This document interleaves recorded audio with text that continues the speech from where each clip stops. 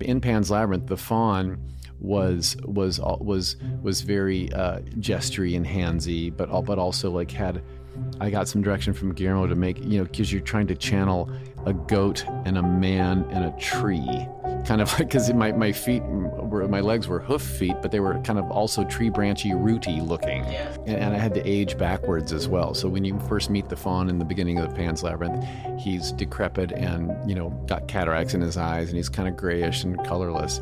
And as the movie progresses, he gets younger every time you see him and more fluid with his movement and more postured. So that was quite a thing to delve into.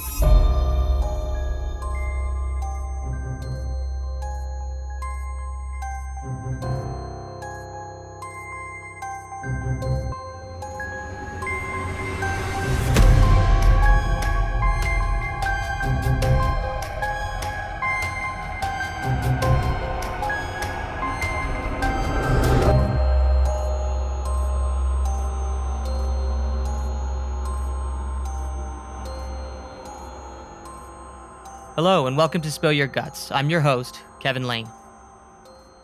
Frankenstein's monster, the Wolfman, Nosferatu or Count Orlok, and the Phantom of the Opera. All iconic monsters of early cinema played by equally iconic actors such as Max Schreck, Boris Karloff, Lon Chaney, and Lon Chaney Jr. These performances have stood the test of time not only for their inspired makeup and design, but because the actors portraying them found the heart in the monster.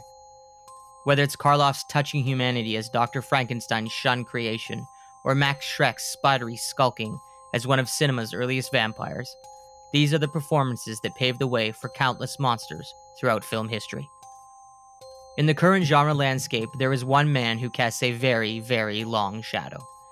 He has portrayed so many memorable characters that will endure that it's hard to count. That actor is Doug Jones.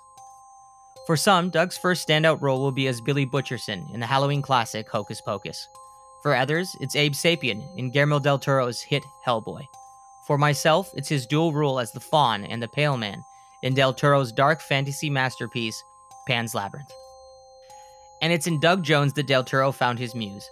Doug's almost supernatural way of communicating through movement, what most actors could not say in a monologue, has created a celebrated ongoing collaboration between one of genre cinema's finest filmmakers and one of genre cinema's best actors. This episode is very special because not only do I adore Doug, I also had the opportunity to sit down with him in person in Toronto. Listeners of Spill Your Guts may know that most of our conversations are recorded remotely. I can't imagine a better guest for me to have had the opportunity to speak with in person. Doug greeted me with his wonderful smile and swept me into a hug, and I couldn't help but think of Ophelia being embraced by the faun in one of the many touching scenes in Pan's Labyrinth. Doug and I talk about his childhood self-consciousness about his body, his early mime work, and sort of meeting Christopher Walken on the set of Tim Burton's gothic masterpiece Batman Returns, his deliciously evil role as a cannibal in Larry Fessenden's episode of Fear Itself, and his many collaborations with Del Toro, such as their Best Picture Oscar-winning film, The Shape of Water. As much as Doug has portrayed characters in many magical films, there is nothing more magical than the man himself. Welcome to the wondrous world of Doug Jones. Hi, Doug. Hi. Welcome. I'm glad we're here. We made it. We did. Yeah. After a little bit of a kerfuffle about location where you thought you might be apprehended by some unseemly characters. Well, it would be just like movies I've played in. I've been a bad guy who's been threatening. I thought maybe you were just trying to do the same thing to me. I didn't know. Well, come to this location, Doug. Yeah. I promise it's a studio. It'll be fine. It's a dark alley. At the end, you walk around a corner. Right. It's all good. I'm the guy in the ski mask. Okay. The Facebook page, that's me, I promise. But thank you so much for coming. It is. Thanks for having me. It's so great to have you here. I'm a big fan. Great big fan. So I want to sort of start off by kind of, it's always interesting to me when I have different guests on the show to sort of look at things that they've said themselves at a certain point and kind of get rolling that way. And so this is a quote.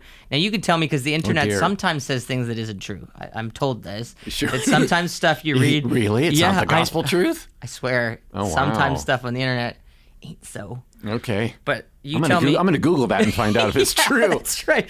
Do a search if everything on the internet is true. Is everything true on the internet? The answer will be yes. It's all true. Of course it would be. So this is supposedly something you said. You can tell me, one, if it's true, and two, and elaborate for me on this statement. You said, people who know your work and know your personality, they know your strengths and weaknesses. A director like Guillermo del Toro, he knows more about me than I do. Did you say that? True. I don't know if I said all people know that, but Guillermo is one of the. He's like a unique director in that he knows his actors better than we know ourselves. Yes, I have said that, and I meant it because he's such an absorber of everything. The world around him he's observant of all of it, and people. He'll find out your personality and your whole set of buttons on you. What motivates you? What are you afraid of? So he directs each of us very differently from each other. That's a gift of his. When let's use Hellboy as those two movies as an example. With Ron Perlman, Selma Blair, and me, three very different personality types. Three different, very very different people with different backgrounds and different. Different ecosystems. And so he knows when they're directing us, what is going to get us motivated to do that thing that he needs now. What adjustments does he need, and what does he say or do with us that brings that up? With me, he knows that if he makes me chuckle, that I'll get his point. Like Hellboy 2, one of my favorite moments was I was doing this long bit of business with no dialogue, and the camera was circling me, and he had nothing to cut away to. So this take got longer and longer because I was just fiddling with all these props.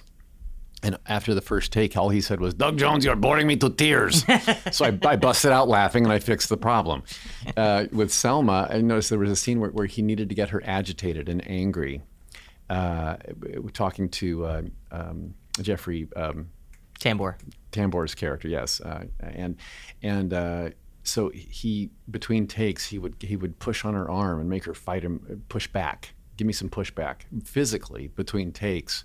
I thought, gosh, that's brilliant because it got her into this fighting kind of mode.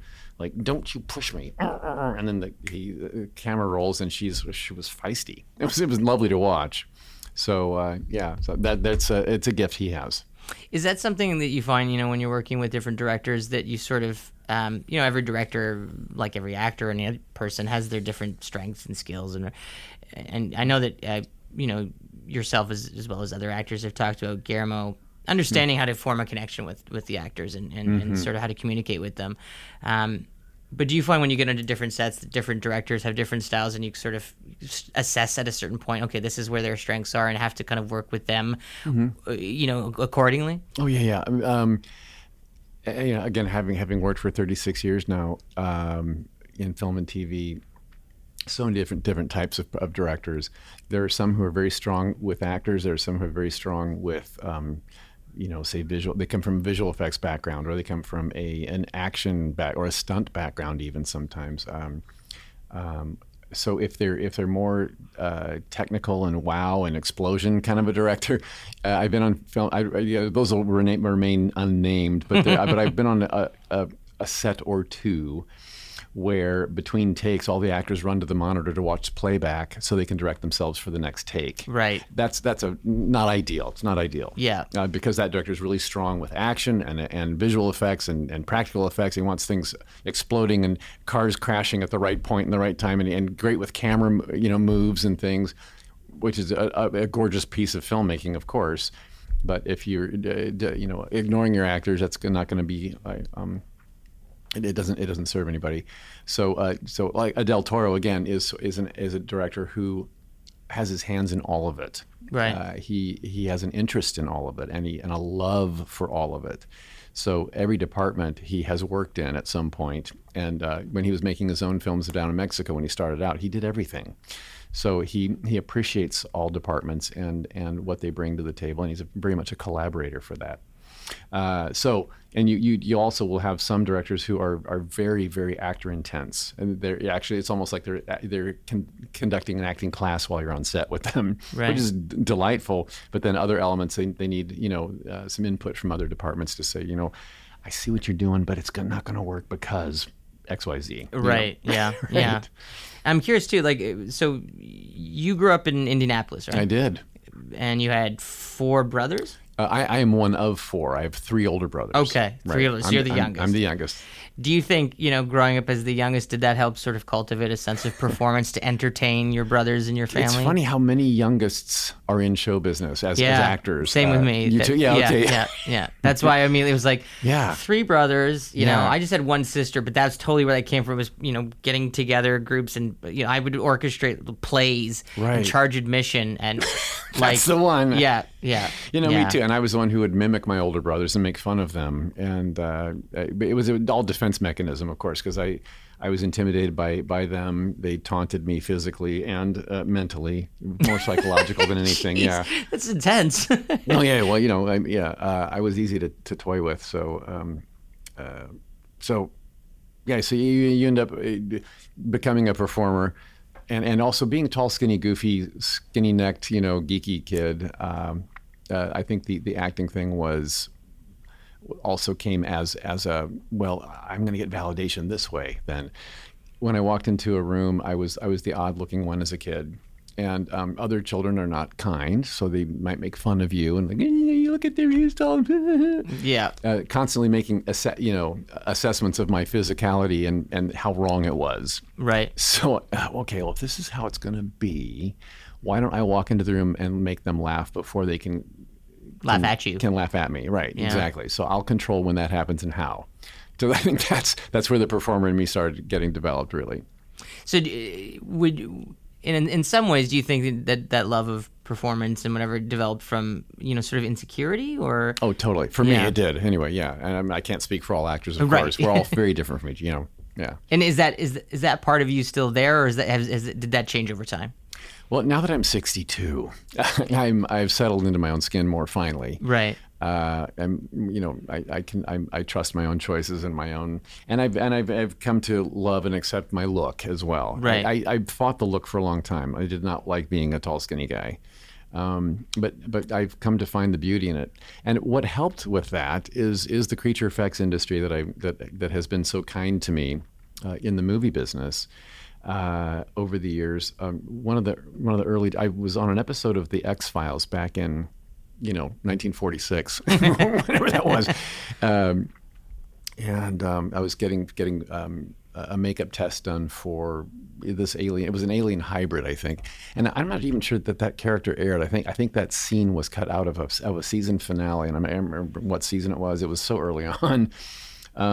But I was a human alien hybrid test subject that was being like, a secret test subject was, what happens when we mix the DNA. Right. Okay, so that makeup was the look going on me. John Vulich was the head of the makeup shop that was doing this at Optic Nerve.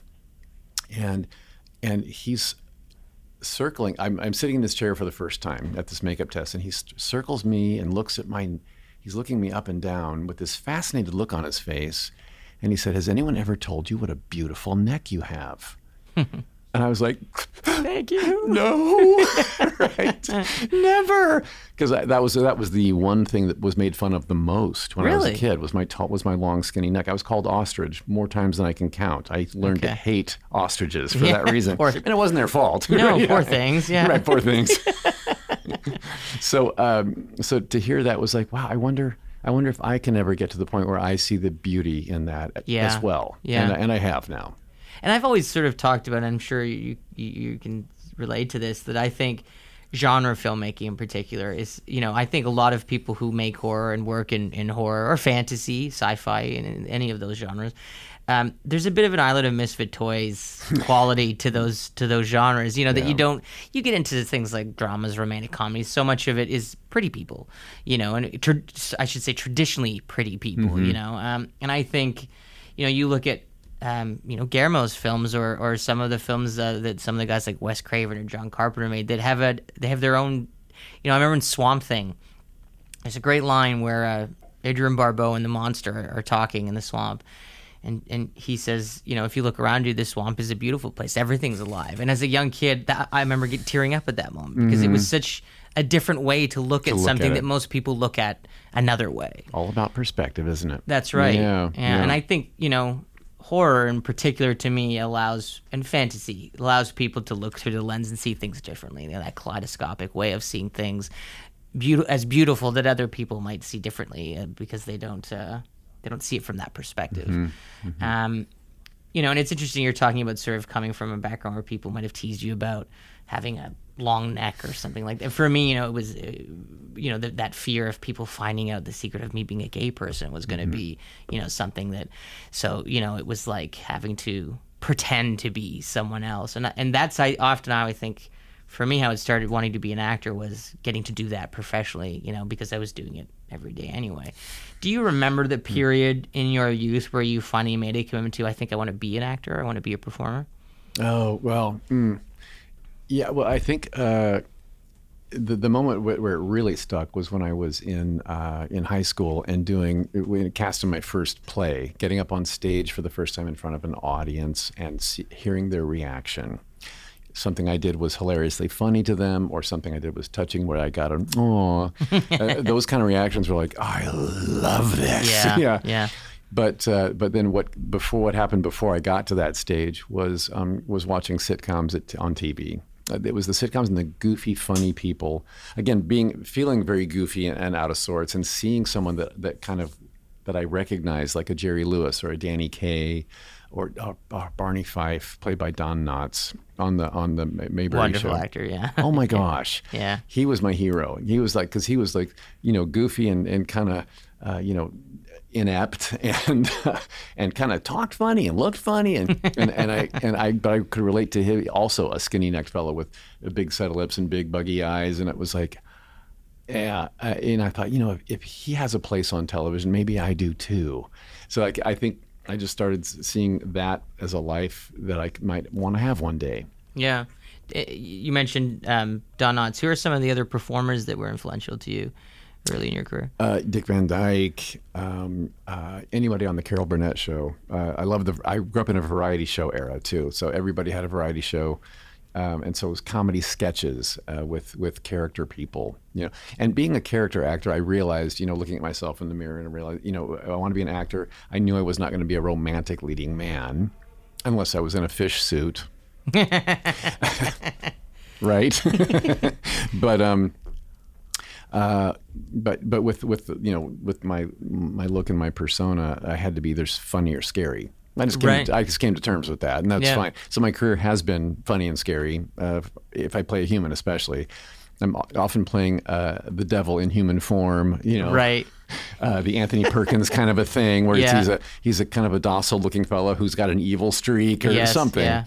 Or just the goofy sidekick that there's a handsome friend and I'm the goofy one. So I've had a life of that, which is great and fine. There's a longevity to that kind of an acting career.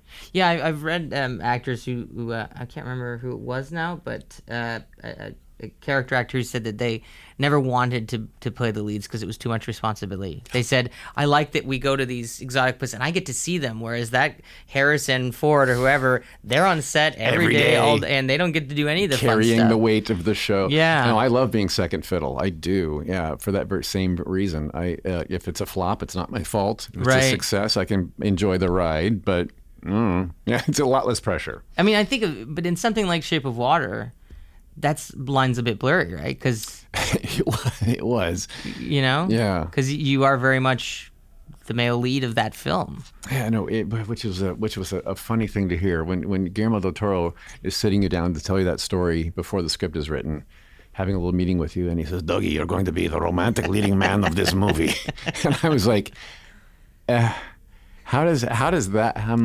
as a fishman?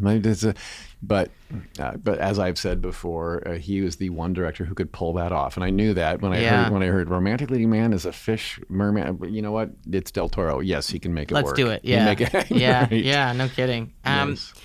And I also was reading about your background in mime, which is of course a very old performance profession. It even got me like going, I don't know a ton about mime as a discipline. Nobody does. I know, and so I started reading about it, and it was like, wow, it's ancient. Like going back to something that was done as a form of worship. And all these things I was reading about. What an interesting history. I haven't studied that far. Yeah, Wow, really? yeah, that's how it began. Was mime? Well, this is at least in the reading I did. Was began as a form of doing performance for in religious ceremonies. But I just thought it was fascinating to look at such a historically important performance art that not a lot of people know a lot about. Yeah. What drew you to doing mime work and getting involved in mime? Well, I was aware of mime. Of course, in high school, my drama class, we touched on pantomime as one of our weeks of study was that. But it was really television. Again, everybody had a variety show, including Shields and Yarnell, which was a married couple that was a mime team. And they had like a summer replacement kind of a variety show that fascinated me to see like sketch after sketch of stories that were funny and hilarious. And one of their most popular funny sketches that was recurring on their show was the Clinkers, these two robot characters, the Clinkers at home. And so it would be these two robots that were kind of like moving around and doing mundane things at home, like pouring cereal and getting it all wrong. It's going in the wrong. Milk spilling all over the table, but they didn't really care because they were robots. So no, they were very popular. Pop culture, ingested them and loved them. So everybody in my era from that show knew what mime was because of them. And then when I got to college at Ball State University, my freshman year there was a senior down the hall from me at the dorm named Reed K. Steele, and he was the leader of a mime troupe on campus that he started called Mime Over Matter. Very clever. Oh, yeah, that's good. Okay. It's a play on words. Yeah. And, really good. It's really good. So him observing me, in the cafeteria downstairs, when he approached me one day and was like, have you ever heard of The Art of Mime? I'm like, yes, I have actually. So he said, I lead the mime troupe here on campus. Come see one of our shows. I think you'd be... And I did, and it was like I was mesmerized by watching this, like an actual mime troupe that that had studied the art, doing Shields and Yarnell kind of sketches, but it was a 2-hour show, and I laughed, I cried, I did all of it, and without one prop or one verbal line of dialogue in the entire show. It was fascinating to see, and I'm really grateful for that because. Without that art form and that training, then when I did audition for the troupe and made it in and became a 4-year member of that troupe during college, I had to learn how to communicate with just visual. Right? You can't rely on verbal dialogue because there is none. So how do you get a point across with facial expression, with a gesture, with a posture, with a movement, and how do you create things that aren't there with your body? So that really was great base training to move into. Now you've got rubber on you and you have to channel a monster that also doesn't have verbal dialogue. Yeah. So or does have verbal dialogue, but you also have to give a visual performance that makes sense with this hideous look you're wearing or whatever. Yeah. I mean, it's curious too, going through and watching the various characters you play, talking about the monster characters, not when you don't have prosthetics and things on, but that there's, as much as a lot of the characters are unique, but you do notice that, much like actors have they play different characters, but there's certain visual things that actors do, body language things. And it was amazing to watch the modulations you'll make with different characters, but that there's certain things I can see that are sort of Doug Jones trademarks within some of these, a certain elegance to the way that you move that other monster actors a lot of wonderful other monster actors, they don't move that way. And do you find that when you come onto a project, and a director has, got it's a monster character you're playing, that they'll say, do that thing you did in this thing. And you have to say, no, I want to do something different here. You know what I mean? Because they like something they saw on, Pan's Labyrinth or something. Right. No, that's actually a rare piece of direction. I don't get that very much, honestly. That's good. Which is really, really I'm grateful for. I've played human characters where I've had a director say, give me some Doug Jones on this one. So we'll do a take where I give it something more of a flourish or Yes. a hand gesture or Yeah. a tilt of the head. Right. Yeah. So I know what they mean when they say that. Yeah. Yes. Unfortunately, I'm stuck with one body and one face. So there is some, there's certain things you can't help but do. Yeah. But I do have a challenge to make every character different from the one I played before. So I do want to find something, some quirk or some personality trait or some gesture that is that character's alone. Right. So that is a challenge. The more you do, the less you have to pick from. Then, like, okay, Yeah. what other new thing is there that I haven't done yet? Right. Yeah. You know? Yeah. I remember, when I was sort of studying, there was a period I went through where I was sort of studying a lot of the great monster performers, Lon Chaney and Boris Karloff. And guys He like that, was. God. right. He's intimidating to watch because he's so good and such a chameleon. Yeah, and one of the ones though that I found that kept getting left off the list, who I think is one of the great monster actors, is Tim Curry, Oh, right. who I think is so marvelous in those performances. Darkness in Yeah, Legend, or is that yeah, right? what an incredible piece of work. one of the most beautiful. Pennywise, the clown, Gads, right? Yeah, he's wonderful. And it's funny Yeah. because I think so many people think of Tim because it's a marvelous way of speaking. They think of so many of his great speaking roles, but to me the big It was head to toe with him. yeah, absolutely. It was, and I think if on that list of the great monster actors, I think that you're on that list as the great monster actor of your time. Gadziques, thank you. But what do you think when you study those performers? Like I'm guessing that you watched people like Chaney and kind of went, okay, how do they and just sort of like anyone does to look at the greats that preceded them. What do you think makes for a great monster performer?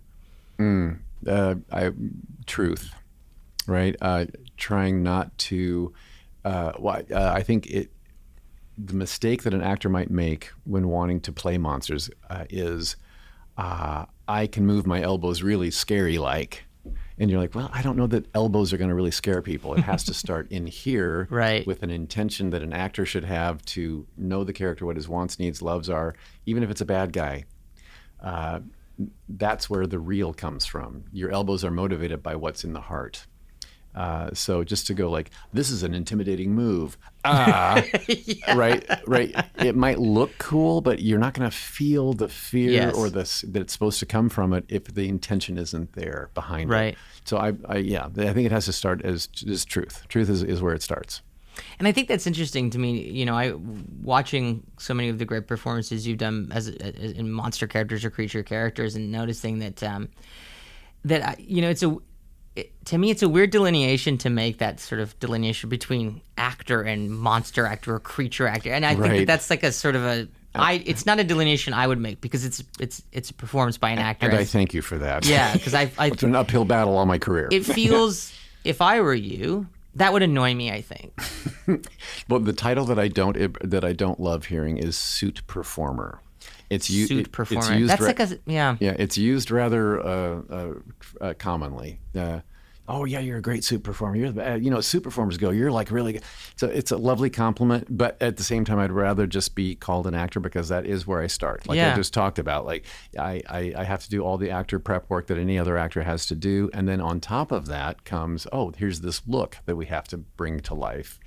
So you're an actor plus when you're playing a monster. Yeah, that's what seems sort of odd to me, is that sort of, you look at how someone might sort of ghettoize that, I guess, in a way, is going, Well, it's like an actor, but they're a monster performer. And I'm like, no, it looks to me like it's probably harder. Yeah. Because I remember there was an actor who was talking about, he did a movie, it's a very obscure movie called Puppet Master 2, and he had a mask on because he was burned in it, so he had bandages on. Mm-hmm. And he said, when you've got your face covered, that's so much, as an actor, it's a huge part of what your tool is to work with. And when you can't use that, you have to use your body in a way to create that character, Right. that performance, to be expressive, that challenges you in unique ways. And everything is different when you have to do it that way. Have you found when you're playing characters that have lots of prosthetics or different things that oh geez, that thing I tried to do to be expressive, that's not coming through all of this. I'm going to have to modulate that or emphasize that in a way to get that across. Right.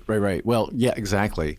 When you're wearing say a makeup across your face and you want to get like a one eyebrow kind of expression to come across, and your eyebrows aren't moving. Right. Right. Then what do you do? Yeah. So a cock of the head and a move of the neck might sell it. Right. You did 2 films in the 90s, Batman Returns and Hocus Pocus, which I think, at the time were kind of underappreciated films. Critics weren't super generous to them. Particularly, I was, going back and reading the kind of criticism, like Hocus Pocus got pulverized. Critics were just like real mean to that movie. Just, Bette Midler's performance is annoying and all this. And now it's funny because that movie is so beloved. It's amazing how the afterlife that one has had. Right. And Batman Returns too, it opened big, but then that era, the early 90s was still a movie comes out and then it fades over time. Those two have, with television runs and home video collections, whatever format that is now, have only grown in popularity. I still get people that tell me that Batman Returns is their favorite of all Batman movies ever. I'm right there. I agree. Are you? Oh, well, thank bless you for that. Yeah, I agree. So, and playing again, I wasn't second fiddle. I was like 10th fiddle in that. I was, one of Penguin's henchmen clown guys, thin clown. A memorable one though. Bless you. Yeah. That's been lovely to be on that ride all these years. But Hocus Pocus is the phenomenon that I really did not expect. When it came out in theaters, I think it was an advertising issue too. They advertised it as a Bette Midler comedy because she was on her string of big touchstone films. Then after she had done Down and Out in Beverly Hills and Outrageous Fortune and Ruthless People and Beaches had just come out before that. Right. So some people saw that one, right? Beaches. That one was hit popular after another. Yeah, right. So they were banking on Bette's name as a summer comedy movie, and so they released it in July.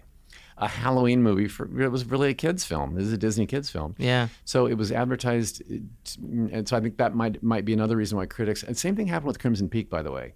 Crimson Peak, another Del Toro film that was brilliant and gorgeous. Yeah. A gothic romance advertised as a Halloween horror film. Right. And it was not that. No, it wasn't. So when you're advertised and you're expecting one thing and you get another, that's when the critics go, Yeah. Right? Yeah.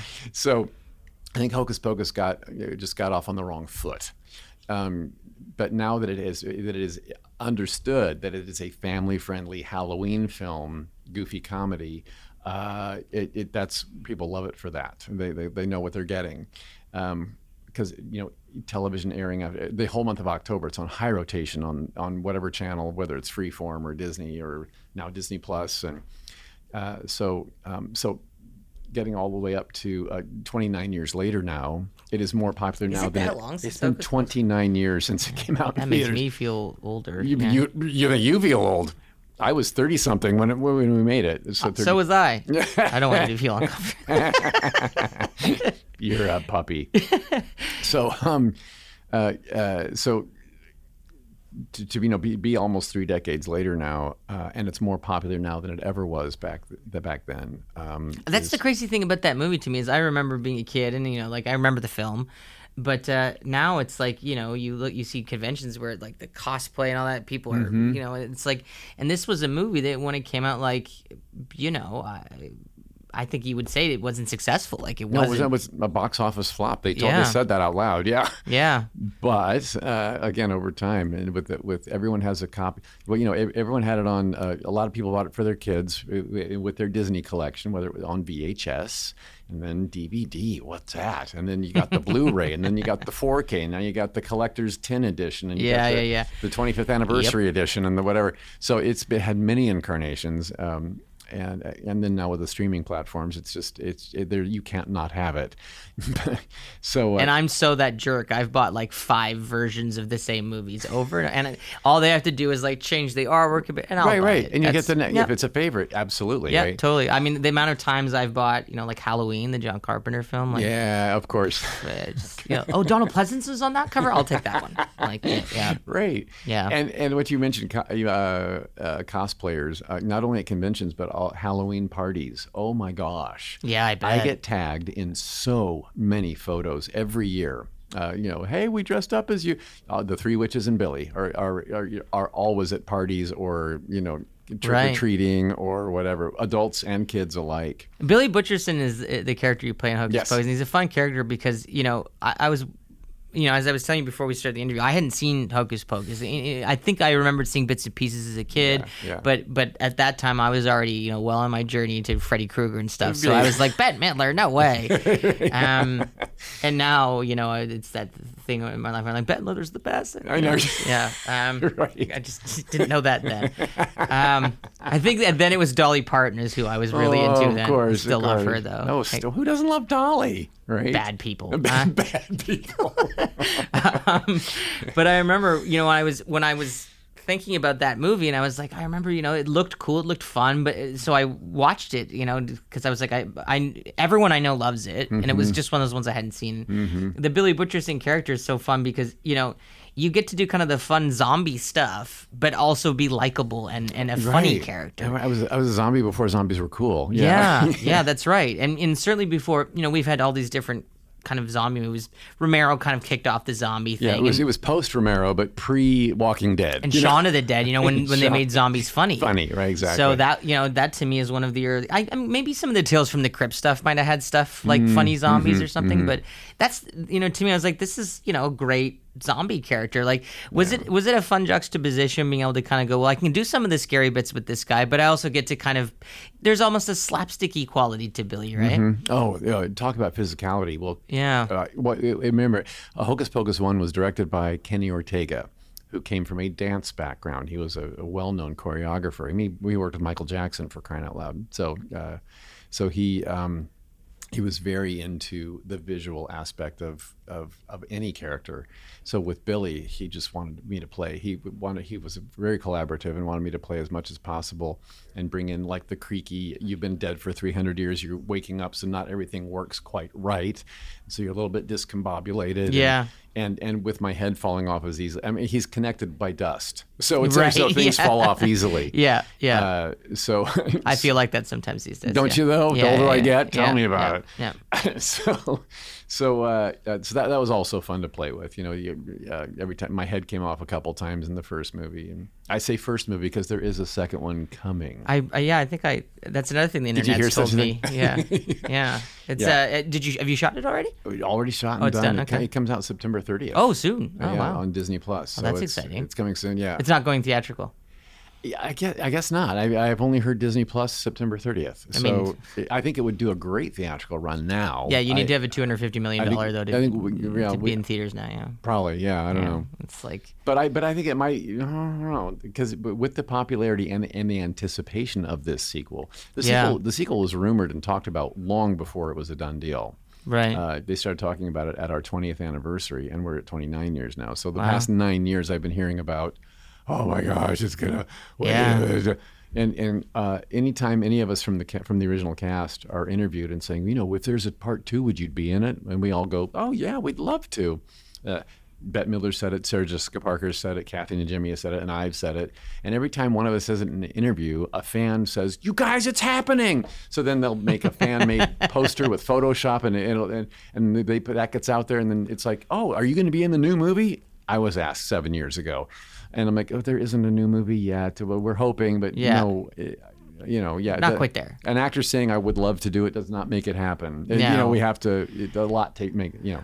So, if only it were so. It all came together finally, though, and it really is a real thing now. Well, that's exciting. It's exciting and surreal because I think there's a lot of movies out there now that are having long time between original and sequel, right? Yeah. You've got these 20, 30-year sequels. Oh, one of the ones that I loved as a kid was The Dark Crystal, the Jim Henson fantasy epic. And then when it was out on Netflix a couple years ago, after all this time, I was like, wow, that's got to be one of the longest gaps for a movie, you know what I mean, to come back. There's another, and the Halloweens, of course. Oh, yeah. Well, those will. Yeah. Even like Top Gun recently as a sequel. That's right. So these long running, been around for a long time. I think there's a fascination with a sequel that comes out that much after the first one. Yeah, and I think what do they look like now? Yeah, what are they doing now? Yeah, and if it's Tom Cruise, pretty similar. Yeah. I know. Bless his heart. God.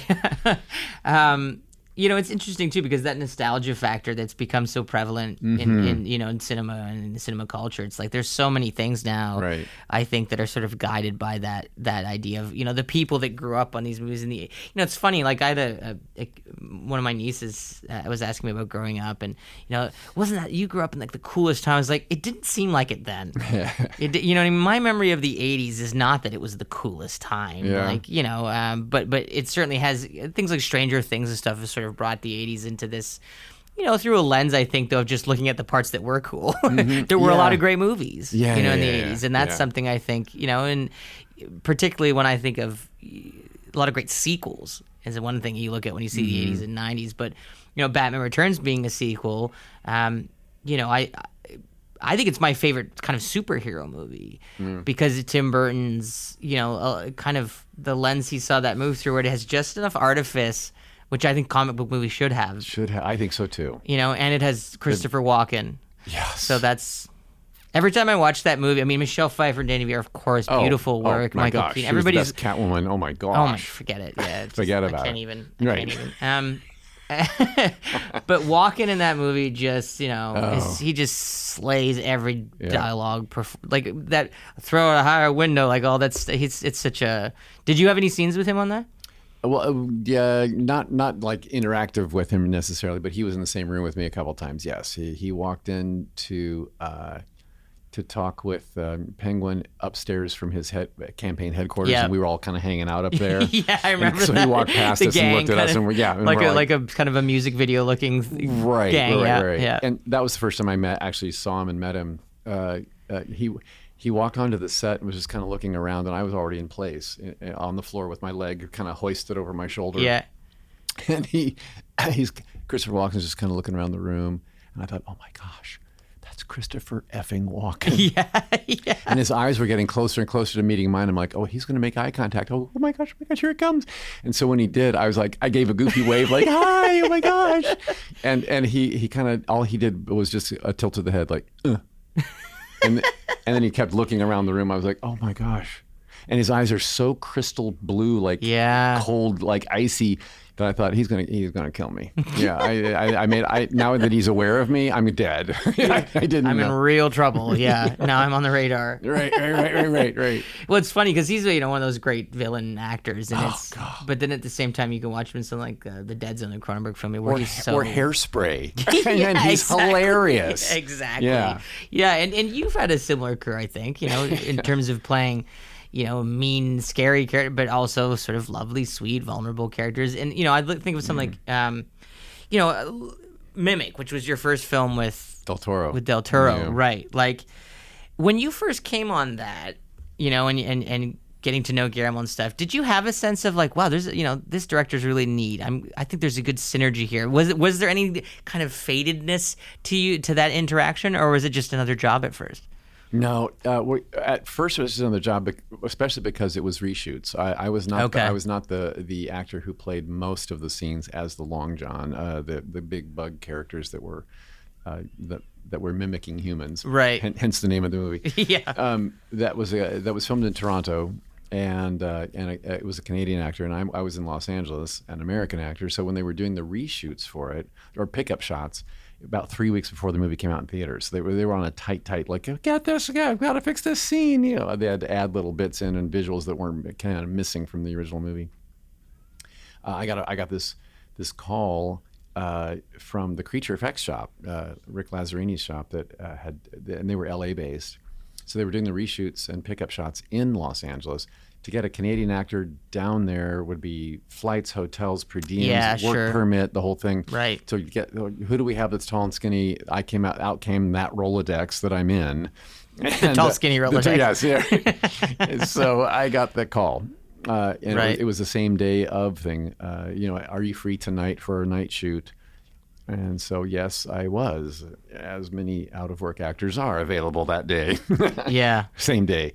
So, Yeah, so I was on it for a total 3 days. Okay. And I did not meet director Guillermo del Toro until the second day, because the first day I was up on a 4-story building with a rain machine hitting me, and I was getting yelled at through a megaphone on the ground. So I wasn't even near him. It's all so very like, doesn't that sound elegant? And people think of stardom and being a movie star. Yeah, no, just that what you described. That sounds so hellacious. Yeah. yeah.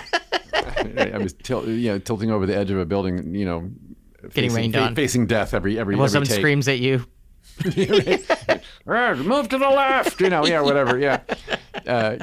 But yeah, so it was my second day. We were indoors the second day on a green screen soundstage, and it was a much smaller crew. And lunchtime, Guillermo del Toro sat across the table from me, and his first words were, "So tell me everything you've been in before." And that's when I just kind of like, well, that was 1997. So by then I had done, I'd done Hocus Pocus, I'd done Batman Returns, I'd done, I'm trying to think, a ton of commercials. I'd done the Mac Tonight commercials for McDonald's by then, and so everything I mentioned, I'd done Warriors of Virtue by then as well. He knew the makeup and creature effect. A Tank Girl I'd done by then as well. That's a fun movie. That's a fun one, right? Yeah, that's a fun movie. One of my producers on the show just loves that movie. No, really? Yeah, he adores it. And how many actors can say they played a kangaroo man-human, a hybrid twice? That would be Warriors of Virtue and Tank Girl. Christopher Walken also did another kangaroo movie. But we're on the topic of Christopher Walken. Kangaroo Jack. Yeah. Okay. But he didn't play a kangaroo. Right. So I've played a kangaroo man twice, and I played a fish man twice. How did you play kangaroo man twice? We were kangaroo hybrids in both Tank Girl and Warriors of Virtue. Tank Girl, that's right. Mm-hmm. I was one of the Rippers. Yeah. Wow, that's your thing now then. Yeah, but that or Fishman. I've been between Hellboy and The Shape of Water. I've been a Fishman twice. I don't think anybody else can say either of those things. No. Which is no. Makes me special, doesn't it? You are special. Yeah, thank you.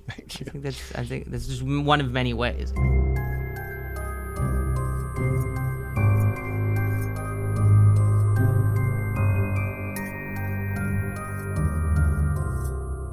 We'll be back to the show in a moment. If you love what we're doing on Spill Your Guts, we could use your support helping to bring you more conversations with horror's icons, celebrities, creatives, and genre-defining artists. Please show your support by contributing whatever you can on our Patreon page. You can find us at www.patreon.com/spillyourguts. All one word. If memberships are your thing, be sure to subscribe to our channel for exclusive bonus content, contests, and giveaways. Also, please check us out on all the major social media channels for all things SYG. Thank you for listening, and now, let's get back to it. No, I was just asking you sort of like if meeting Guillermo and because that's turned out to be a friendship and a working relationship that is, I imagine very special for you. You asked about it if I knew right away that he was different and special. And yes, I did. Because of that childlike wonder in his eyes when he asked me to talk about what else have I done. And when I told him all of the creature effects people I'd worked with, and he knew all of them or knew of them, right? And wanted to know, like, what are they like was he a nice guy? Oh yeah, and and he the fact that he could rattle off right away who did the makeup before I told him meant that he had studied and almost worshipped monsters in movies. So I knew he had a 12-year-old boy in him that was still very much alive and very inquisitive. And just loved creepy crawly things, so that was different. And he was good humored and self-effacing and makes fun of himself with such finesse. He's gusto. Yeah, he's hilarious. I remember when I was first getting to know George Romero. One of the things that George said to me early on is he said, if I ever get the chance, I really want to introduce you to Guillermo del Toro. And I guess they had become friends at that point. Mm-hmm. And I said, oh, well, that'd be great. But why do you say that though? He said, it'd be interesting to hear you two talk about monsters. And I was like, why? And he was like, you talk about monsters a lot. Guillermo talks about monsters a lot. But he also said something that was really neat, I thought. George said that he said Guillermo loves to meet young filmmakers. And he does. He said, I've never quite seen a guy who's as successful and established who never loses that love of just getting on talking to people about film and cinema and why they want to do it and what their passions are. So, and I thought that was such a neat thing, this interesting thing for someone who's as successful as Guillermo's become to maintain that and to keep that. because it's easy to get kind of, that sort of becomes old hat, and now I'm, a lot of people get that way. And I think that he hasn't is kind of wonderful. It is. It's very heartwarming to see him interact with young filmmakers. I've been next to him at conventions many a time, or when we're promoting something, and we'll meet somebody and I hear a lot of like, "Hi, Guillermo, I'm in film school myself right now, and like, do you have any advice?" He gets that question a lot. Any advice? What do you give me a pearl of wisdom that I can carry for the rest of my life? Yeah. It's funny. I think directors and filmmakers are much like actors. Different personalities, different types, different needs and different backgrounds, and what gets you to that place where you can call yourself a success. Different paths get you there. Yeah. Right. So a piece of advice that Guillermo gave once that I was like, oh my gosh, I hope no one from a university ever hears you say this, but he said, don't go to film school. That's what he said to a young filmmaker once. Like, I was like, Guillermo, are you? Don't. And he said, if you're creative and you get a camera, spend the same amount of money on a good camera, get your friends together, put your money into making a film. Yeah. Get that out there first. Yeah. Yeah. That is, instead of owing a university, a lot of money. Yeah. Okay. I got a similar piece of advice from, I won't say who his name is because he specifically said, don't tell anyone I said this because I'll get in a lot of trouble, but I'll tell you after when we're not recording. Yeah. He said to me, I was 19 and I was on the set of this film and he was on it doing sort of a cameo.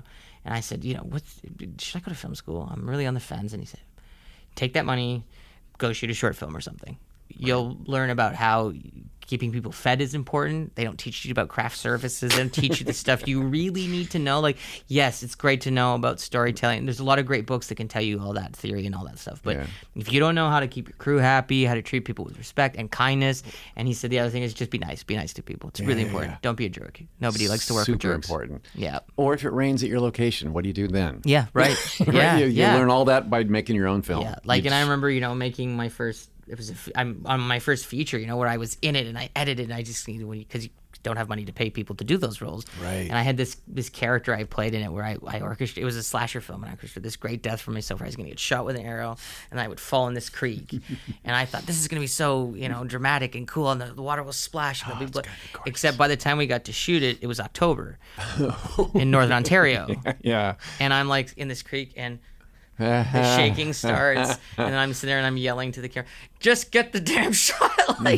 And that's when I realized I really didn't want to be an actor because that was too uncomfortable for me. Much like when we did The Shape of Water here in Toronto. I can only imagine. We started the film in the summer when it was warm and muggy out. Yeah. And we didn't get till the finale when we're in the rain at the docks, and I have to jump in the water with Eliza. We did that in late October. Oh my god! Yeah, so it was the night shoots, freezing ass cold with a rain machine. No, I bet. Oh yeah, and they tried to warm the water in the rain machine before, but flying through the cold air. By the time it hit you, it was like little ice pellets. It was god, horrible. That's terrible. It was horrible. Hellboy, I loved the comics. So when the movies came out, I was the target audience, and I loved the films. The Abe Sapien character, though, is a particular highlight for me in the comics and in the films. And it was interesting to me, particularly that component of like when you're getting to play a character more than once. In this case, you got to play the Abe character twice, and I think you voiced him in some cartoons. In the cartoons too, I did. Yeah, right. Yeah. Is that a thing, though, where you're kind of, by the second film, are you trying to go, well, I have to keep a continuity with the first one? Or does it give you a chance to do new things with the character and try new things with him, as well as, of course, maintaining that continuity? But did you get to sort of experiment with him a bit and do different things in the second film? Yeah. The big difference between part 1 and 2, character-wise, was a love interest in the second one. Right. So, and Abe had never experienced that before. So that was a sense of discovery. Yeah. For Abe and me, how does a fish man who's falling in love for the first time? So I had to revisit my teenage years and like my first crushes and whatnot. Like how do you get back to that? So that was lovely to also. I was still the intelligent, book smart, refined gentleman part of the BPRD team to counteract Hellboy's brute cigar smoking, cussing, beer drinking. Yes, yeah. It's a great yin and yang that we had together. and but then to add like puppy love romance into that was a sweet difference. Yeah. Yeah. I mean, of course, too, like you've talked about it a lot, was that in the first film they dubbed your voice over it. In the second, you got to keep your. Right. So my performance didn't change from part one to part two. It just what they laid over me in post-production. Right. That's what was different from the first one. And, again, that's a long, painful story. But you've talked about it a lot, and we don't have to talk about it again. Yeah. I just think it's, in the second film, to me, it's really exciting when you watch it now, getting to know that that's through and through your performance. You know what I mean? Yeah, and it's a rarity to get to, if you've been dubbed over as a character, then to do a sequel and your own voice is being heard now. Yeah. And that was a promise Guillermo made me when he informed me that my voice was going to be dubbed over by David Hyde Pierce in the first movie. He did say, if we get to make a second one, I'll keep your voice. And so he lived up to his promise, and I'm really grateful for that. Yeah. Yeah. In the second film, you get to play 3 different characters, which is pretty cool because the 3 of them are all different. They're very different. Yeah. How do you kind of, when you're playing those 3 different characters, we were talking about this a bit before you were recording, but how do you sort of carve out, of course they have a different look, and then you're going to worry about how they move and creating an identity for them that way. But I also noticed it's even just things like watching how you inhabited the space with those characters, those 3 different characters. The way you moved in a space and filled a space was very different. You know what I mean? And I'm not sure if I'm articulating that well, but do you know what is that something that Guillermo and you worked on together? Is like, how do we make sure that these characters, feel very different from one another? Well, it also happened in Pan's Labyrinth as well, right? Where I played the faun, the faun and the pale man. Yeah, right. So you've 2 very different characters. Yes. And in Hellboy 2, 3 different characters. So that does present a challenge when you're in the same movie as the same actor, but you have to channel something very different on film back to back. Yeah. And how do you do that? Well, the creature effects team is a big help because your look changes so dramatically from one character to the next. Yeah. It's not just Doug Jones playing a human, 3 different characters. Yeah. So like a Peter Sellers thing or something. Right. Yeah. So it does help a lot that my looks were so completely different from each other. Right. But what comes with those looks is also either constrictions or enhancements that also help inform how this character is going to be and present itself. So like in Pan's Labyrinth, the faun was very gestury and handsy, but also like I got some direction from Guillermo to make, because you're trying to channel a goat and a man and a tree. Kind of like, because my legs were hoof feet, but they were kind of also tree branchy, rooty looking. Yes, right. So he's from the earth, and he represents all that. So it was a lot to, and I had to age backwards as well. So when you first meet the faun in the beginning of the Pan's Labyrinth, he's decrepit and got cataracts in his eyes, and he's kind of grayish and colorless. And as the movie progresses, he gets younger every time you see him, and more fluid with his movement, and more postured. So that was quite a thing to delve into. The Pale Man was quite opposite. He was well, in fact, you mentioned George Romero. I came out of the gates on take 1 of the first thing we shot in the Pale Man scene was me chasing little Ophelia down the hallway. This is after I woke up at the table, after I swatted away the fairies and ate one of them, or 2 of them, and as you do, they were delicious. Yum yum yum. You go for a second, but then I'm chasing her down the hallway, and so we did the hallway scene first. And so I, in this makeup, this look, it was so dramatic looking, with no eyes in the face, but eyeballs in the hands, and you're coming down a hallway. How do you do cool, that? Yeah. So, and I could have sworn that he told me to make him gangly and disjointed and gallopy. Yeah. So that's how I came galloping down the hallway, gangly and disjointed. Yeah. No, he says to me after I got this direction from him, weeks before. Yeah. And I'm like, did I remember that wrong? He goes, no, I want, he said, give me a George Romero zombie. Like, oh, well, that makes more sense because he's been asleep for how long? And creaky and might be more stiff and creaky, exactly. Yeah, right. And there is something more intimidating about that slow walk down the hall. Yes, yeah.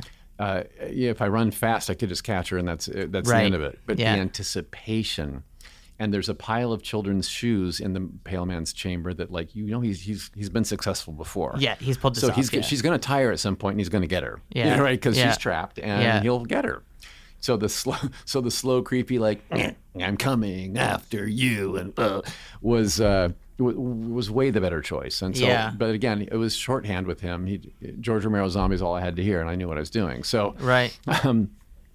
And as the fawn, but the fawn was very articulate and very gestury. Yeah. Then let's go to Hellboy 2. You've got Abe Sapien, who was Abe Sapien, the Angel of Death, and the Chamberlain are the three characters I played, and they were all very handsy. Right. And Guillermo wanted them all handsy, right? Yeah. So Abe Sapien, the only direction I ever got from him on Abe, starting back at Hellboy 1, was when he saw me gesturing, tilting my head like a curious fish, and then my hands kind of being like floaty fins in water, like Abe was always in water. Yeah. So even in the thin air, he was in water. So he loved that, and he said, keep that, I like that. That's all we ever said about it, and he never directed me. There's something very sort of painterly almost, just sort of, he's almost seems like he's, sort of creating something in the air all the time. It's this wavy thing, but there's like he's manifesting while he's doing it. It's such a wonderful thing. Thanks. That's very, very lovely. So Abe is very, his hands are like fins in water. That's kind of how I thought of him. The Angel of Death was also handsy and gestury, but more, the Angel of Death had no idea, and that was the more androgynous character. Right. So she wasn't quite sure that they had faded over time.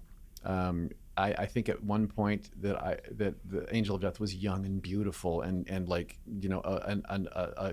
a beaming thing to behold. Yeah. And they were still in that mindset that I'm gorgeous. So that's how I presented myself, with just a flourish of, I'm here, I'm unveiling myself, and aren't I? So you're playing Elizabeth Taylor, yeah. Yes, not realizing that I'd cracked over the years. Yeah. So that was that, and then the Chamberlain. The piece of direction I got from Guillermo on that one. Now, the Chamberlain, just to remind everybody, that was the boxy-headed looking thing that was the greeter when our main nemesis, Prince Nuada, played by Luke Goss, he returns to the underworld to confront his father, the king of the elves, to kind of grab a piece of his crown to put the three pieces together that would wake up the Golden Army. Anyone who hasn't seen the movie right now is just like, what? Whatever, right? I know. So anyway, so there was a reason he had to come back and confront his father, the king. I was the Chamberlain that kind of like to pass through me to get to the throne room, right? Now, I know the prince very well. He grew up with me being the Chamberlain for his dad. So, Prince Nuada, welcome home, sire. You must, before you enter the council chamber, you must surrender your weapons. So that was that piece of dialogue, and I had hands that were puppeteered. They were puppet hands with really super long, skinny fingers that no, even finger extensions on me wouldn't have played the same. So they were these multi-jointed, long, expressive fingers. They were being puppeteered by somebody off camera. So again, they had to work in concert with me. I held the elbow area on sticks down here under a robe, and then I would so I was operating the gesturing of the arm. So you were doing sort of the puppeteering. And somebody else had to do the fingers. Okay. Right? Okay. So we did have to work in concert with each other again. And but as far as presenting him, and Guillermo gave me one piece of direction for the Chamberlain. He said, Dougie, when you play the Chamberlain, I just want him to have sort of a ew. So he made a facial expression, a sound, and a hand gesture, and I knew exactly. You understood what that was. Got it. Yeah, Thank you. Yeah, got it. Right. That's so funny. I mean, that is definitely the great advantage. I think one of them to working with someone over and over again. Right? Is you develop that shorthand. You do. You figure out like, give me one of those. Yeah. Just replace 10 minutes of conversation. Totally. Yeah. It can be a huge asset. It's interesting too. I can't believe that this isn't in my notes because it just popped into my head that I was like, if I had done this interview without asking about this, I would have hated myself. The Gentleman from Buffy. Yeah. I saw that. I was a Buffy fan. Mm-hmm. Still am. And I remember seeing that episode, Hush. It's a brilliant episode of television just all around. But that character of the Gentleman was so scary to me just because The example I think was, I remember Roddy McDowall talking about, who's a wonderful villain actor, I've always thought, because Roddy McDowall kind of knew the same thing that you know, that playing a villain with a smile is so much scarier most of the time than the kind of thing, right? They glower and and the gentlemen who are just like these sort of very constantly grimacing, and don't make a peep. Like that is, one of your most, in some levels, your most physical performances, because there's no dialogue. No dialogue, right? And we stole the voices of everybody in town, so nobody talked for about a half hour of that hour episode. Fairly unheard of thing on network television. Quite daring, I think, for Joss Whedon to do that, and the network fought him on it, but he prevailed, and I'm glad, because instead of losing viewers, they leaned into the TV to pay closer attention, because they were, it was all like, what? all this visual stuff going on, and they didn't want to miss a beat, Yeah. So, yeah, but playing the leader of the gentlemen, we were also very gestury and very tilty of the head and very smiley. We had these smiles plastered. We could not smile. Joss was like, "You're smiling the entire time, big teeth." But that wasn't makeup. That was just you smiling? Well, we had my cohort. The two leads were me and Camden Toy, and the two of us. They had the original. Had all. I think there were a total of 6 gentlemen on film, on camera, and they originally had the makeup design with a smile built in on the outside of our faces. Like a prosthetic kind of thing. Like a prosthetic mask sort of thing. Right. With these huge smiles built in. But then when Camden and I auditioned for Joss Whedon, we were the two that he was like, oh my gosh. When those two smiled at me, I got so creeped out. So he wanted them to redesign the makeup for Camden and me. The rest of them still had those big smiles on the outside of their mask. And we were the two that they built a prosthetic just to glue to our lips so we could manipulate our own smiles. Okay. And then we were given metal denture teeth to wear to make those big metal teeth. Yeah. So you think smiling for wedding photos gets tedious or gets twittery, twitchy. Oh my gosh, you're doing 2 weeks of this episode. By the end of it, you're like, oh, my face hurt every day. Yeah. Smile.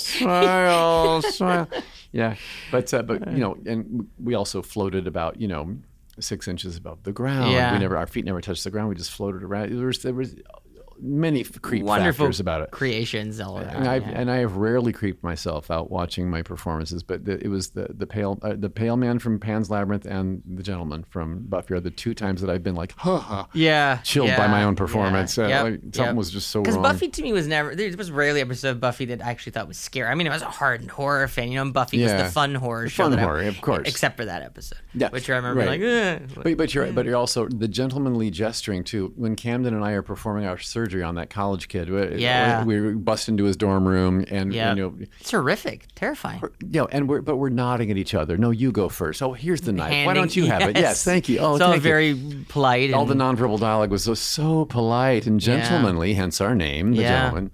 So that's you're right. The kindness and smiley and gentle touch mixed with they're cutting someone's heart out. They're like no anesthesia there.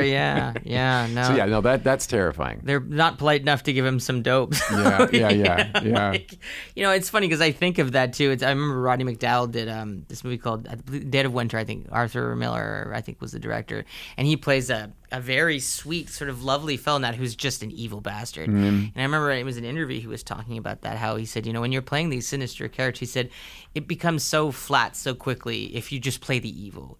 And you have to always remember that your character doesn't know they're evil. You have to keep that in mind at all times. And that is key when you're playing a bad guy character. You don't wake up going, how can I be evil today? Right. You wake up going, how can I survive today like anybody else? Yeah. And you make bad choices to do so. Right. That's kind of how I played my bad guys. And, speaking of that, I was thinking of, when I revisited Pan's Labyrinth, which, I have kind of a short list of what I would describe as perfect movies. And it's just one of those movies where just the alchemy of all those elements that line up to create this, the harmony of all the different departments and the script and the performance, everything to make a perfect movie. And I think Pan's Labyrinth is on that list. I do too. Pretty high. I think it's just a master. It's perfect. I don't know how to pay a better compliment. There you go. Perfect. But when I was watching it again, I was thinking, you've got this character in the fawn, who's a trickster. You know what I mean? You can't really trust the fawn. He's not entirely what you think he is. Right, you don't know. Yeah, you don't know. And I was curious watching it again. There's some scenes with Ophelia where he's quite tender and sweet. Is that real, do you think, in that character? Is he really being empathetic in those moments? I do think so, because it builds up to that end piece where after she has died and then is now back in the underworld and taking her rightful place at the right hand of her father. And he's there. The fawn comes out from behind a pillar and says, "You have chosen wisely, Your Highness." Right, yeah. And takes a bow to her. That it all built up to that moment. Yeah, it's pretty key, I guess, in understanding that character. I mean, it's such an interesting thing about him is he's almost like an unreliable narrator type character. Yeah. Where throughout the whole film you're going, I don't know if I quite trust that guy. Like he's, right. And I heard in an interview Guillermo saying that the fawn and the pale man are two sides of the same coin. I believe is how he worded it, or something along those lines. Which is hence why he wanted me to play both characters. Right? What does he mean by that? I think my interpretation was that the pale man was a creation of the fawns, because that was one of the many tests she had to pass. Right. Was getting past the pale man. You know? And she failed because she grabbed food off the table when told not to. Yeah. And that woke him up, but she had to get a key out of a certain thing, and in that scene. So I think I just saw him as a creation of, and maybe the fawn inhabits the different when she was in underground and met that big frog that she had to get something out of. I love the frog. Right? The frog was great. Yeah. Might that have also spin-off? Yeah. Right. Might that have also been a creation of the fawns? Right. And might he inhabit that or morph into that so that she can confront it and pass that test? And he's like, so he's aware every step of the way of what she's doing when she's away from him. I mean, the fawn is such a, and when people see the show, we'll make sure they get to see Matthew Tyrion's amazing portrayal behind you here. But it's such a remarkable character. And I know actors don't like to play favorites, but surely he must be one of your favorite creations that you've gotten to play. Yeah, it is. It is impossible to. I get the favorite question all the time. Yeah, and that's why I was trying not to. It's hard. There's a reason you get asked because you played all these wonderful characters, and I have to wonder, getting to part of the fun of doing this show is when I talk to amazingly talented people, I get to go and have an excuse for a living to watch all their wonderful works. And there's worse cakes, that's for sure. And watching these, amazing characters. But the fawn has something, I think, because he's such a full-fledged character, is and so well realized as a personality. He has a personality, he has feelings, and we care about him as a character. And I think looking at these characters, when you're developing a character like Abe Sapien, who pre-existed in a comic book form, right? But something like the fawn is a complete creation of yours. Do you come out and kind of get to do your first impression, and then Guillermo or on different projects where you've created a character, do they kind of let you take your first kick in the can and then modulate with you, or what's kind of the early process of creating that character? Well, again, Del Toro's a very collaborative director, right? And so when he brought me on to Pan's Labyrinth, he did it, wanting me to bring whatever I could to the table. Yeah. Only direction I got for the fawn was about the aging backwards thing that we talked about. I'm getting there's sort of a theme there of Guillermo kind of giving you like one thing, a couple things, yeah. And the other thing he gave me was to sort of like channel what the hind quarter of a barn animal, a goat, a cow. How do their hoofs meet the ground? How do they shake off flies? Can you work that in somewhere? So there's a couple times where you'll see me give it a little jitter. That was a Del Toro. That's great. Yeah, that was great. And then and the hooves and the planting of myself as I would walk or take a step. It was just but otherwise the trickstery thing. You don't know if he's good or evil. What is he guiding this girl to her ultimate demise or her ultimate glory? You don't know. Right. So that ambiguity was presented to me, and I just kind of took it. When we were filming the first, we did the first week of filming that I did on Pan's Labyrinth. Guillermo came up to me on day 7 or 8 and said, I know you have not heard much from me, my friend, but that's because you're getting it right. Yeah. So that was really sweet. I said, I know how you direct, and I thank you for that. Yeah, It's really right. sweet of you. He said, well, if something goes wrong, I'll let you know. Yeah. So it was very sweet. And do you like that kind of direction with it? Love it. Oh, gosh, love it. Yeah. 'Cause, I mean, I've had that with actors as a director where that's kind of the way I am as well as a filmmaker. I when I'm on set, I just kind of think that, and it's usually just a time thing, right? You're just trying to keep moving because it's especially on independent films and things. But I actually had an actor once sort of stop and be like, "I like a little more feedback. I want to know that you're happy with it. I want you to tell me." Right. Well, that was him telling me that he was happy with Yeah, it. So, right. So I didn't need to worry about it, and I knew that about him by that point. But I also do love when I get a tweak. This might be better if you add a little bit more tension, a little more anger, a little more urgency, or whatever those key words are that make you go, oh, all right, okay, gotcha. Yeah. That's nice. It's nice. And then you might do that and it might feel more real. And you're like, oh gosh, thank you for that note. Yeah. I would think especially with a character like that too, because for the fawn, you had to say the dialogue in Spanish, right? Which was just phonetically saying the dialogue. Not phonetic.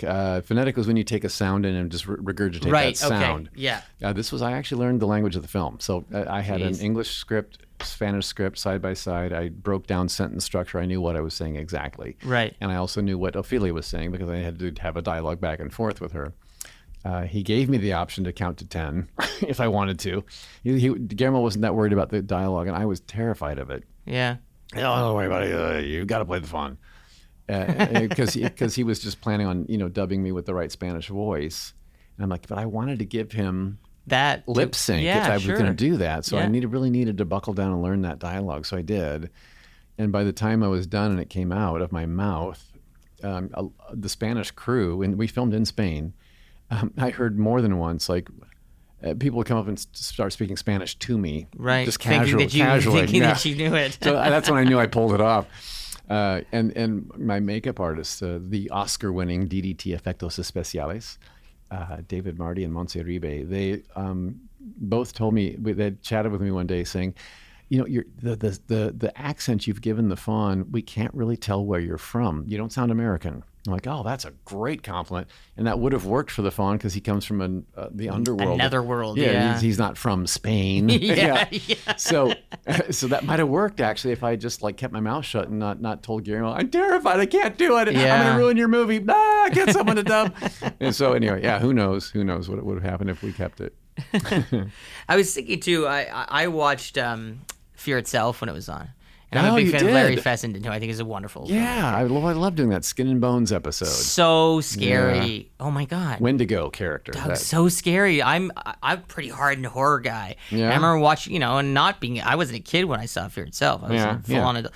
And you were so scary in that role. And it wasn't one where, you have some slight makeup alterations, but mostly one's just human. Human.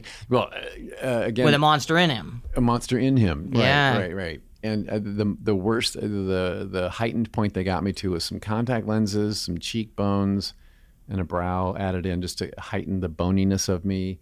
And then they give me different sets of dentures to make my teeth bigger and bigger and bigger as we got to the end of the episode. So I looked more teethy and more hollow in the face.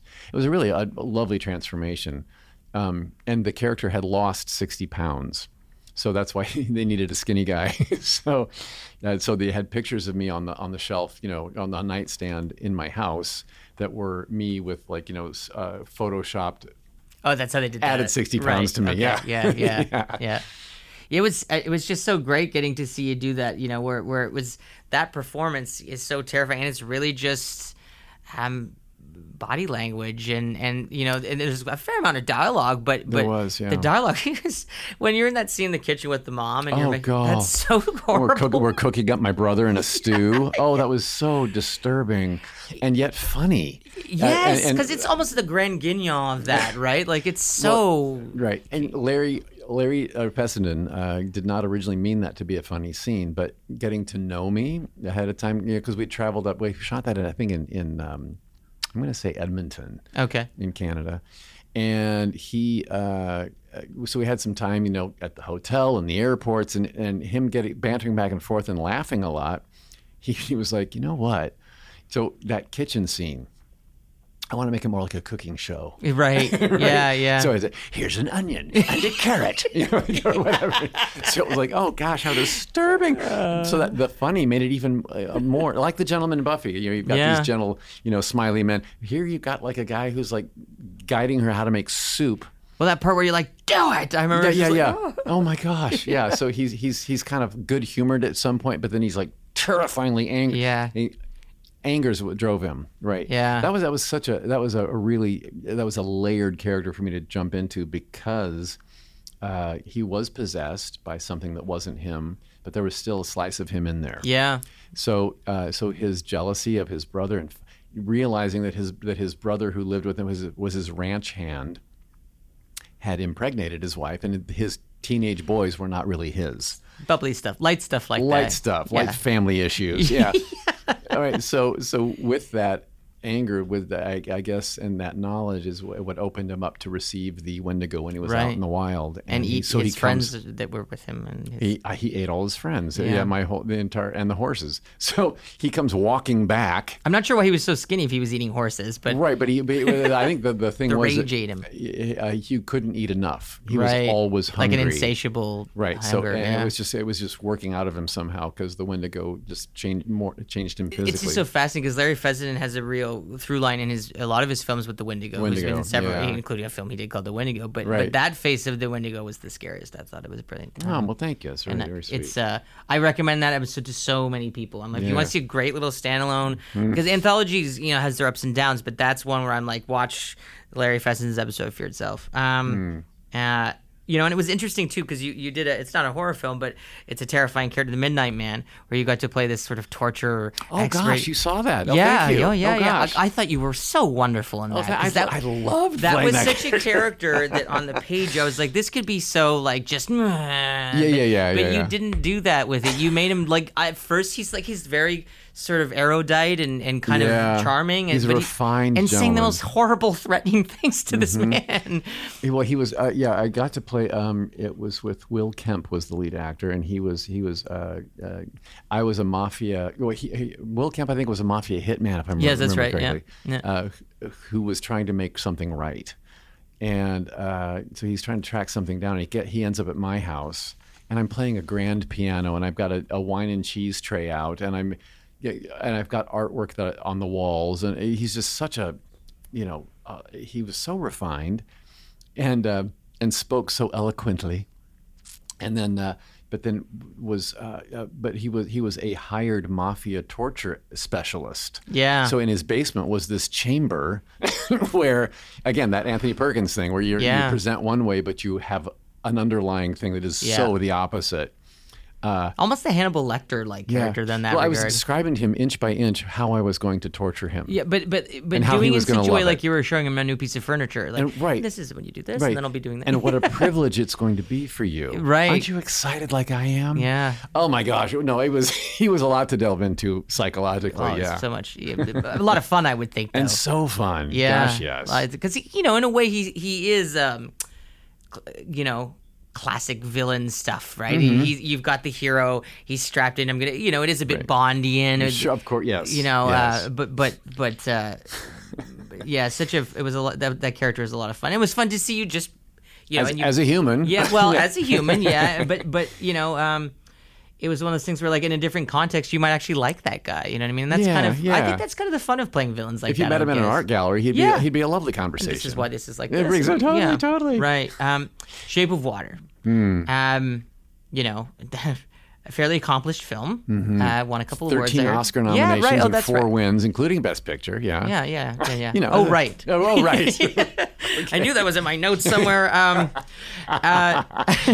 The Amphibian Man is an amazing creation, though, because I think as far as, sort of the monster and a suit type characters or the different things that we've seen throughout film, and this was a character to me that was like, it would amaze me how for what an extensive amount of prosthetics and costume and stuff there was on it, how much of a performance you got through that.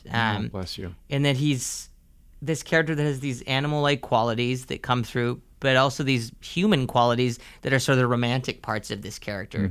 And the gamble of that character is that if those things didn't line up perfectly, I don't think audiences would have connected with him, and then the It would whole take thing you out wouldn't of the have worked. story. Totally, There's almost an ickiness of like, oh, this woman's in love with a fish man. Like, you know Yeah, what I mean? yeah. That could have not worked with a different performer and a different director. Oh, well, You Wes, know? thank you for that. How did you and Sally Hawkins and Guillermo all work together to find that combination of like, how do we make this guy human but not too human, Yeah. animal but not too animal? You know, that must have been quite a Yeah. balancing act. It was indeed.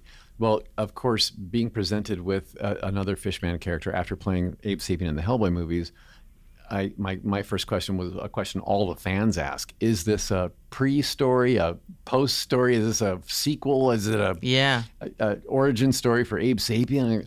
So Guillermo assured me that it was not that, a completely different character altogether. And while Abe Sapien was again a refined gentleman with a big vocabulary. He reads 3 books at a time. Right. He's very, very gentle and very gestury.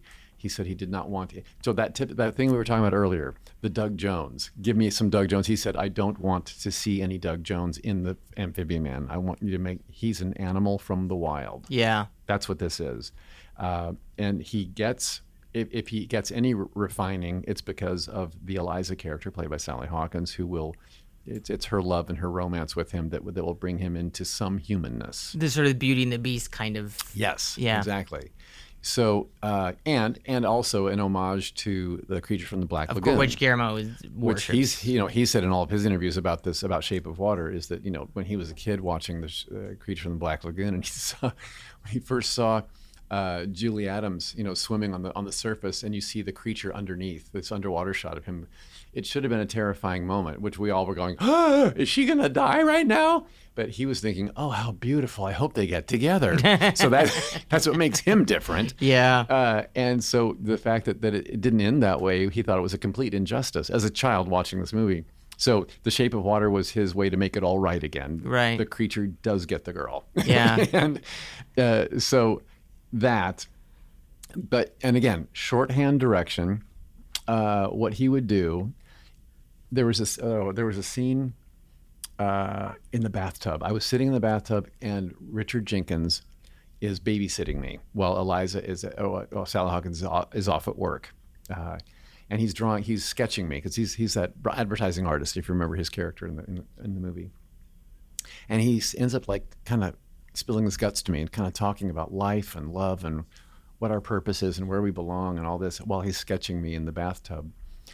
And so my first instinct is to listen to him and kind of gesture like, "Yeah, brother, I got you," Yeah. Right, to give it a human reaction to this story, because I can hear him and I understand every word he's saying. But but Guillermo would see some of that and he would go, "Doggy, ha." He would just give me like a growl and be like, "All right, animal, got it." Yeah. So then what I had to channel instead was the family dog. When you're talking to Fido, "You're such a good boy. Who's a good boy? Do you want a treat?" The dog has no idea what those words mean, but he gets your intention, your inflection, the tone, something. So he's understanding some of you, but not all of you. Right. And I kind of had to get that mode. And Richard Jenkins gave me the sweetest compliment. He said when he was sitting in there, that was one of his first scenes with me, Right. That we filmed together, and he's sitting there, looking at me in the bathtub, and I'm just actor guy Doug Jones, like, waiting for the camera to get set up and start, and he's like, "Oh my gosh, this is going to be so hokey," right? He was sure of it, and then but when the camera rolled and action was called, he said something happened where all of a sudden he was looking at a mutant from the wild that he was fascinated by. And that was really sweet to hear someone as Brilliant. Wonderful. such a brilliant, wonderful actor as Yeah. Richard Jenkins, Oscar nominated as well for that. Yeah. Yeah. Well, and I remember a friend of mine going to see the film when we were talking about it after. We didn't see it together. One of the few times I went to see a movie by myself was Shape of Water because I didn't want to wait for anyone else to go. I was like, I'm just going because I think it's out opening day. You don't want to hear anything about it ahead of time. No, I didn't. I just wanted to go, and I'm that person. Like, I have no trouble going to the movies by myself. Yeah. My husband's like, "Why didn't you tell me you were going?" I'm like, "I didn't want you to come. This wasn't about you. Yeah, this is just for me, okay?" But But it's also, I think that character, the Amphibian Man, is like, there's something cute about him. Mm-hmm. He's sweet. You know what I mean? He Yeah. is, for a character that, you know, if you just see a picture of him, you could go, oh, is there a reptile fish man? Mm-hmm. But there is something, you said the family dog, and I think that's kind of what it is. There's an innocence there, right, that you see in an animal, that an animal would possess, where they're not cynical or any of that Right. bullshit, right? And Even when I ate the neighbor's cat, Right. you know, but again, Richard Jenkins, being that neighbor, you know, said it's his nature. We can't fight that. You know, he was very forgiving of it, just knowing that like I innocently did. I was hungry. That's all I knew. wasn't doing it to be a jerk. Yeah, No, yeah. Yeah. Totally not. Yeah. But the appeal of this character visually, he had to be dateable.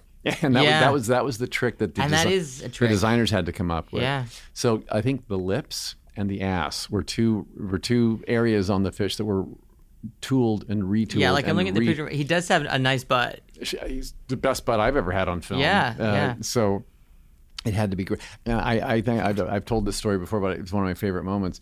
I knew that the butt was working when one of my co-stars, Octavia Spencer, we were all sitting around, you know, in our set chairs between shot setups, and I got up and walked away, and all I heard Octavia say was, "Mm." I was like, "Yeah, it's working. Okay." That's fantastic. What have you got coming up? What's on the horizon?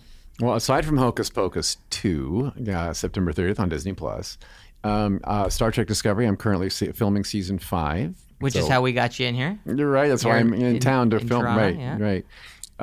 So Captain Saru continues on. New adventures, new things for season 5. And also, I've been a recurring guest on What We Do in the Shadows. Yeah, which is wonderful. Which again, speaking of horror meets comedy, is heavy on the comedy, really. Yes. To play hysterically funny shit. To play an old school, from the old world vampire who has powers and is intimidating, but is a complete doofus. Has been the joy of my life. He's so funny. I love playing the variant. Do you have a favorite line of his that you've had that you got to... oh gosh, I think after I ate pizza, I wanted the pizza pie, and I fly all over the sky, projectile vomiting that propels me around the sky, and he lands on his back on the pavement. You think, oh, is he dead? Is he dead? And I open my eyes and say, totally worth it. There's so many great moments. The writers on that show are brilliant. Yeah, it's so good. Yeah. So anyway, season 4 just started airing recently on FX channel, and then on Hulu the next day. And I don't know if it's. Do you have Hulu here in Canada, or what is it? I think it's Hulu goes through Disney Plus. Disney Plus. Okay. Yeah. Okay. So anywho, so season 4 is airing. I do a return for another episode of season 4, which is yet to come. Excellent. Thank you so much for coming. Thank you so much for having me. It's been so much fun. And I'm really glad I didn't do my original approach. I was just going to go through an IMDb and just say, like, what was this like? What was this like? So I'm glad I wrote some questions out. I think that's good. I actually watched some of my things. Very sweet of you. Yeah, no, it's the least I could do.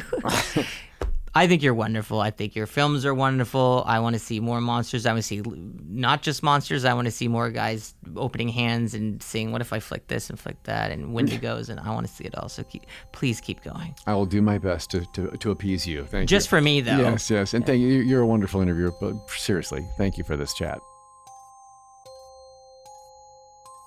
You've been listening to Kevin Lane's Spill Your Guts with host and filmmaker Kevin Lane. Kevin Lane's Spill Your Guts was created by Kevin Lane and produced by Cindy McLean.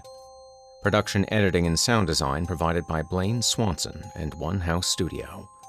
Video production and editing generously created by Matt Sampier. The Spill Your Guts theme and incidental music was created by composer Mike Haddon.